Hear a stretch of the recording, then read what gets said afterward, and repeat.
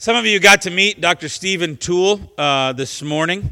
Dr. Toole has been somebody I've known and been a friend since before I went to seminary, believe it or not. One of my best friends from college, from my undergrad, married his niece and actually found each other on, I don't remember what the site was. It was a dating site. They found each other on like eHarmony or something. And so it's eHarmony that hooked me up with Dr. Toole originally. That sounds bad though. So when I was looking at going to seminary, I had some of those conversations with Dr. Toole before I even went. When I went to visit Pittsburgh Seminary, sat in on one of Dr. Toole's classes and had a great time with him. He was very encouraging. Sort of funny, when we left Pittsburgh Seminary, my wife and I looked at each other in the car ride home and said, nope, that's not the place for us. We weren't sure. We did not like the city. We didn't want to live in Pittsburgh and just didn't feel like it was for us. We had a great time with Dr. Toole, but we sort of felt like, no, that's not the place. And then about 2 weeks before seminary was supposed to start, I got a letter about some financial aid, actually a lot of financial aid. And it was like God gave me a $30,000 directive that I'm going to go there. And I'm very glad that God did. And God brought me there. And very glad for my relationship with Dr. Toole. We were commenting earlier, I think I only actually had one class with Dr. Toole on the Minor Prophets, the Book of the 12. But we have been friends, many a lunch together, and I got to see him at retreats over the years, and especially last year at the pastor's retreat in the fall, which Dr. Toole taught at. And I said, I got to have you come in and speak for my people. One of the things I appreciate about this church, and I want to celebrate with you, is the hunger for learning that happens around this church. That I get a lot of questions about stuff I'm talking about, and people want to come to Bible study, and people want to go deeper, and people appreciate some of the depth that I try to bring in my sermons. And it's one of the things I'm most thankful about all of you, is that when God put us together, He put me with people that wanted to go deeper. And so I'm honored always to bring some of my friends to hear, for you to hear, so that you can go deeper with them and not just me. And Dr. Toole is one of those guys. Dr. Toole knows what he's talking about. He can talk about a lot of these texts in the Hebrew, and he can talk about a lot of the other literature going on in the Near East throughout a lot of these texts. But he also is a guy with a heart for Jesus Christ. He's also a guy that understands that the Word isn't the end-all, be-all, and the academic study isn't the end-all, be-all. It's meant to produce fruit in your life. It's meant to be a window we look through so that we understand and meet God. And so I'm honored to have him here to share some of that knowledge and wisdom with you. So I'm going to read the first scripture, and then he's going to come forward and read the second scripture. I'm in the book of Isaiah, chapter 65, starting in verse 17. For behold, I create new heavens and a new earth, and the former things shall not be remembered or come into mind. But be glad and rejoice forever in that which I create. For behold, I create Jerusalem to be a joy, and her people to be a gladness. I will rejoice in Jerusalem and be glad in my people. No more shall be heard in it the sound of weeping and the cry of distress. No more shall there be in it an infant who lives but a few days, or an old man who does not fill out his days. For the young man shall die 100 years old, and the sinner 100-year-old shall be accursed. They shall build houses and inhabit them. They shall plant vineyards and eat their fruit. They shall not build and another inhabit. They shall not plant and another eat. For like the days of a tree shall be the days of my people. My chosen shall long enjoy the work of their hands.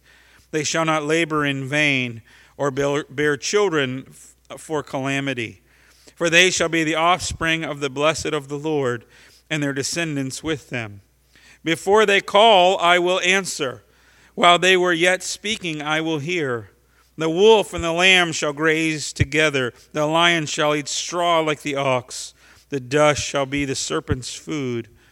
They shall not hurt or destroy in my holy mountain, says the Lord. The word of the Lord. Thanks be to God.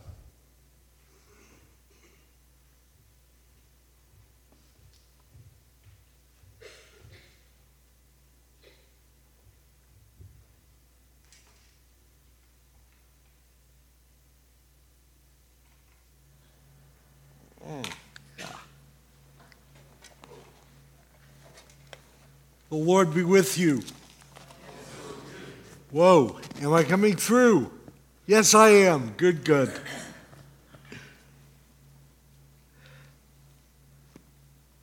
Hear these words from the book of Revelation, chapter 21. Then I saw a new heaven and a new earth. For the first heaven and the first earth had passed away, and the sea was no more. And I saw the holy city, the new Jerusalem, coming down out of heaven from God, prepared as a bride adorned for her husband. And I heard a loud voice from the throne saying, "See, the home of God is among mortals. He will dwell with them. They will be his peoples, and God himself will be with them. He will wipe every tear from their eyes. Death will be no more. Mourning and crying and pain will be no more, for the first things have passed away." And the one who was seated on the throne said, "See, I am making all things new." Also he said, "Write this, for these words are trustworthy and true." He said to me, "It is done. I am the Alpha and the Omega, the beginning and the end.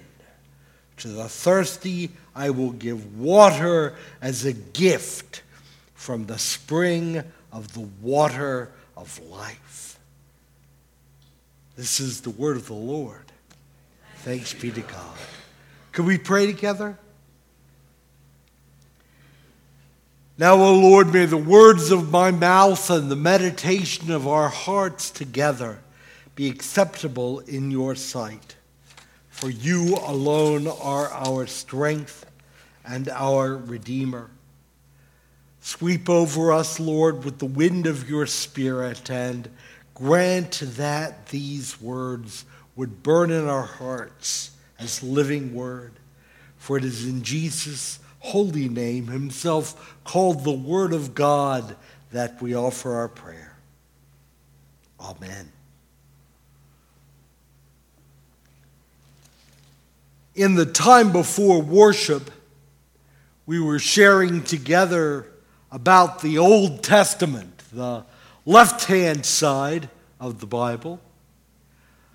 I've just shared with you a passage from the far right-hand side of the Bible, the book of Revelation, just inside the back cover of your Bible. Would seem to be about as far as you could get from the front. It's a long way from Genesis to Revelation. And yet, the book of Revelation is closely connected to the Old Testament. If you do a Bible study of the book of Revelation, you're going to wind up doing a study of the Old Testament, because nearly every verse of this book quotes from or refers to a passage, usually multiple passages, over on the left-hand side of the Bible. We could hear that this morning. Jordan read a text from Isaiah 65, and then we heard John's vision from Revelation 21, and the connections are so plain when we hear them so close together that John is responding to and building on the vision that we find in Isaiah 65. Please don't misunderstand me. I'm not saying that John didn't have a vision. I certainly am not saying that John was just cribbing from Isaiah. What I am saying is that John was steeped in the Scriptures, that he ate and drank and breathed the air of these ancient texts to the point that these words, these images became a part of him. So, of course, when John received a revelation from God, God reveals God's self, God reveals God's future in the language, in the images that make sense to John, with which he is most at home, and in this case specifically from Isaiah 65. Isaiah 65 comes from a time after the end of the Babylonian Empire's exile of the people in Israel. Babylon had destroyed Jerusalem, demolished the temple. The last king in David's line had been taken away in chains to Babylon, and the Babylonians seized huge chunks of the population and deported them to Babylon. But after 50 or so years, Babylon itself had been conquered by another power, and exiles had begun making their way home. They had begun rebuilding their homes, rebuilding their villages, rebuilding their temple, rebuilding their lives. It ought to have been a joyous time. I mean, this is what Ezekiel, what Jeremiah, what the prophets had said would happen, that God would bring God's people back home. And here they are. And yet, it was a time of frustration and confusion for many. We can understand why this would be. Rebuilding is hard work, isn't it? If you've ever started a project and realized that it had become so hopelessly messed up that all you could do is scrap it and start over again, you know how that feels? Perhaps you're here today and you have had to rebuild after a fire or a flood or a storm. You know how hard it is, how frustrating it is to start again, to rebuild. Perhaps you're here and you've been on a mission trip in an area stricken by natural disaster, and you've helped rebuild homes or schools or churches, and you know how hard that work is.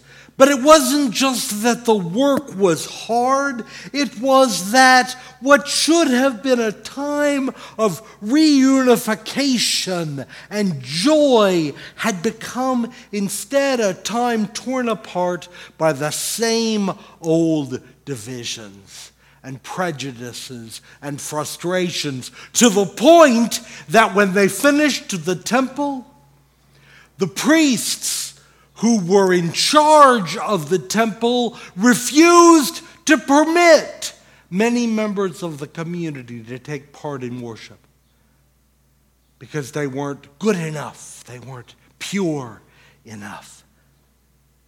So the prophet looks for the fulfillment of God's promise beyond history. I am about to create new heavens, a new earth, a new creation, a new Jerusalem, where at last we might get it right. I am about to create Jerusalem as a joy, as Jordan read to us. Its people as a delight. I will rejoice in Jerusalem and delight in my people. No more shall the sound of weeping be heard in it, or the cry of distress. The prophet envisions a new heaven, a new earth, a new Jerusalem. But the prophet's imagination, the prophet's vision can only go so far. The prophet can't imagine a world free of labor, although he does imagine a world in which they shall not labor in vain. A world without conquest, a world without exile, so that they shall not build and another inhabit, they shall not plant and another eat. This prophet can't wrap his head around the idea of a world without death. But the prophet does say that in that world, surely everyone will live out a lifetime in full. I'm sure many in this room, like me, will remember the text in the Psalm, Psalm 90, verse 10, that says, "Their days shall be 80 years and 10." I hear it in my head in the King James. 70 years, which was about as old as anyone in Israel could imagine possibly being in that time, in that context. Or, gosh, maybe 80, maybe 80. As a rare exception, they didn't dream of the possibility of more than that. But the prophet says that in the New Jerusalem, somebody who is 100 years old will be regarded as a boy, as just a youth, just starting out. And the prophet says that in that New Jerusalem, there shall no more be an infant that lives but a few days. Oh, friends, our memories are so short, but I invite you to take a walk through an old cemetery and count the monuments that mark the graves of children, a few years old, less than a year old. The terrible scourge of infant mortality is not the terror for us that it once was, but just a generation ago, not that long ago. Every household knew what it was to lose a child. And God help us still today in parts of our world, in parts of our own country. This continues to be the case. God help us find ways to minister to those folk. But this prophet says that no, in the world that God will bring into being, there will no longer be this tragedy, this scourge. God will wipe away all their tears. The sound of weeping will not be heard because God will be near and attentive. God will be listening for us. The prophet says, speaking the words of the Lord, before they call, God says, before they call, I will answer. While they are yet speaking, I will hear. In Revelation, John looks into the future through that lens, through that Isaiah 65 lens. But John is also looking through some other lenses. John is looking through Jesus' lenses.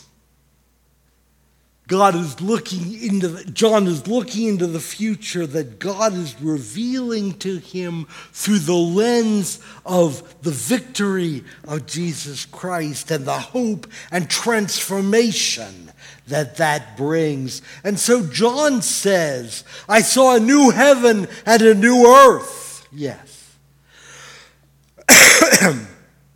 For the first heaven and the first earth had passed away, and this is weird, the sea was no more. That's a surprise and a disappointment if you like the beach. The sea was no more. In the ancient world, the sea was regarded as a symbol of chaos and disorder. For reasons you can understand if you've ever seen a storm at sea. Waves tossing in every direction. The sea was understood as a symbol of the powers that were opposed to the creative and ordering will of God. And so John says, in the world that God is bringing into being, in the world where God's purpose is finally, fully accomplished, there will not even be the possibility of evil or rebellion. No sea, no ambiguity, no confusion, not anymore. John says God will wipe away every tear from their eyes. Death will be not just rare, but no more. Death will be no more. Mourning and crying and pain will be no more. For the first things have passed away. And all of this is true. John is persuaded because John can see something that the prophet in Isaiah 65 can only glimpse, can only catch the edge of. The prophet says that in that day, God will be attentive to us.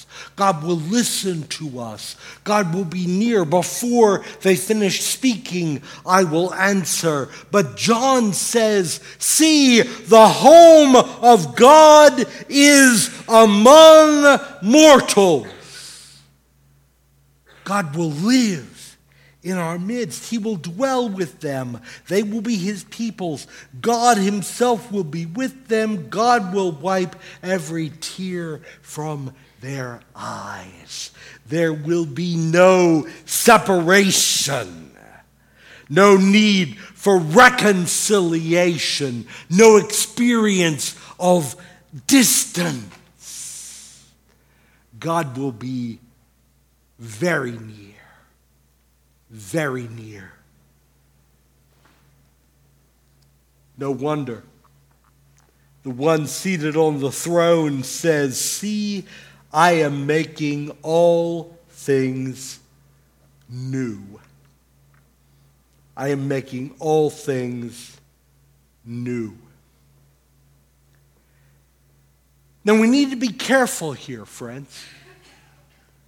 Because when we hear this language, when we hear John's vision of the world that God is bringing into being, God's future, it's easy for us to think that since this first heaven and this first earth will pass away, that they don't matter, that they are unimportant. It's possible for us to think that we don't need to care for this world. We don't need to conserve resources. We don't need to tend this planet because it is passing away. We could think that we don't need to worry about the troubles that tear at this world. We don't need to worry about feeding the hungry, about clothing the naked. We don't need to worry about violence. We don't need to worry about racism, because this world is passing away, and we should focus our attention on the world to come. Oh, friends, in the little church where I grew up, some of our hymns sounded like that. This world is not my home. I'm just passing through. My treasures are laid up somewhere beyond the blue. The angels beckon me from heaven's open door, and I can't feel at home in this world anymore. Can we hear, friends, that is good and bad? The good thing is the realization that God's dream, God's fulfillment of God's promise is sure. But the problem becomes when we think that God is somehow calling on us not to be concerned about this world, about this life, about the people that surround us. I know that's not what John is saying because of what John goes on to say. He hears the one seated on the throne say, "It is done. I am the Alpha and the Omega, the beginning and the end." Alpha is the first letter of the Greek alphabet. Omega is the last letter of the Greek alphabet. So it's as though John were writing, I am the A and the Z. I am the A and the Z. Now, one way we could look at that is that God is at the beginning and God is at the end. God was there at the beginning to bring the world into being, and then God went off somewhere for pizza and left the world to wind down on its own. But God will show up again at the end to bring the world to a close and usher in what comes next. I don't think that's biblical, friends. The God that I meet in the whole of Scripture is a God who is deeply concerned and deeply connected and deeply involved with this world. God who takes sides in Egypt. God who takes the side of the suffering slaves of the people of Israel and brings them out with a mighty hand and an outstretched arm.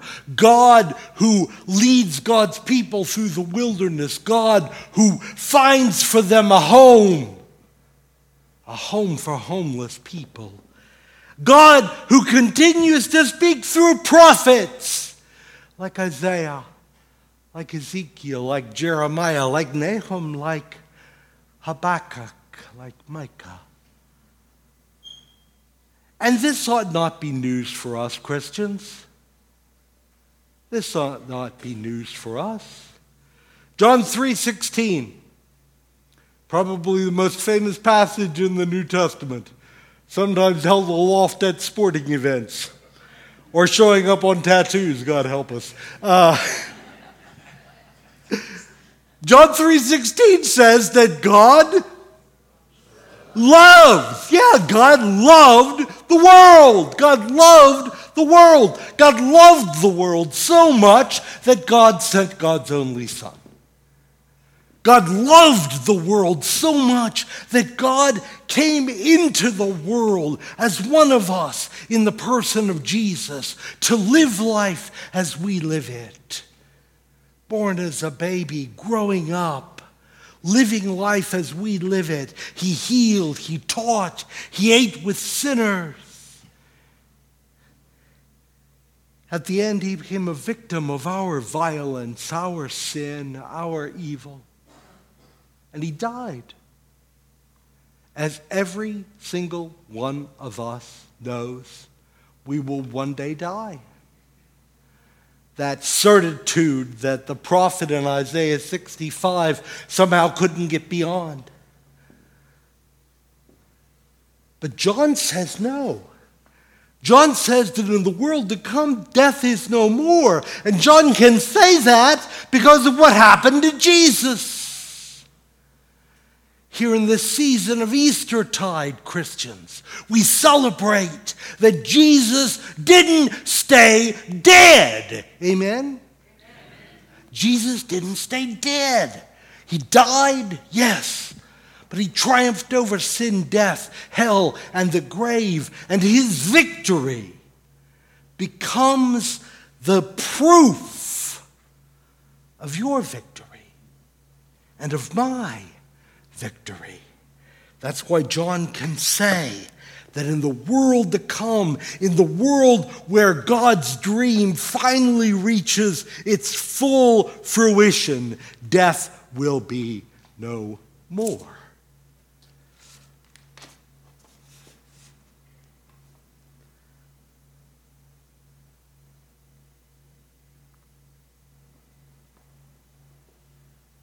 I am the Alpha and the Omega. I am the A and the Z. We have an expression in English, don't we? A to Z. And when we say A to Z, we don't mean just A and Z, right? We don't mean just the stuff at the beginning and the stuff at the end. We mean everything in between, everything from A to Z. And I am persuaded that's what John means here. When John talks about God's plan, about God's future, God's past, God's present, God's eternity manifest in this passage, that God is the Lord of the beginning, yes, the Creator. God is Lord of the ending, yes. God will bring the tangled web of history together and bring the world to its fruition. But God is also the Lord of all the stuff in between. Thanks be to God, because that's where I live. That's where we live, in between, in the messiness in between. Everything from A to Z, friends, everything from Alpha to Omega. God is the Lord of the whole of history, which means that I can live my life in my world in confidence. Not in despair, but in confidence, trusting that ultimately, finally, the Lord will bring this universe to fruition. It's a realization that brings hope, but it is not a realization that ought to permit me to let go of this world and this life. I matter, you matter, your life matters, this world matters to God. God loves the world. And this world contains the seeds, if you will, of the world that is to come, the world that God will bring into being, the God who is going to bring new heavens, new earth, and a new Jerusalem. Thanks be to God. Amen.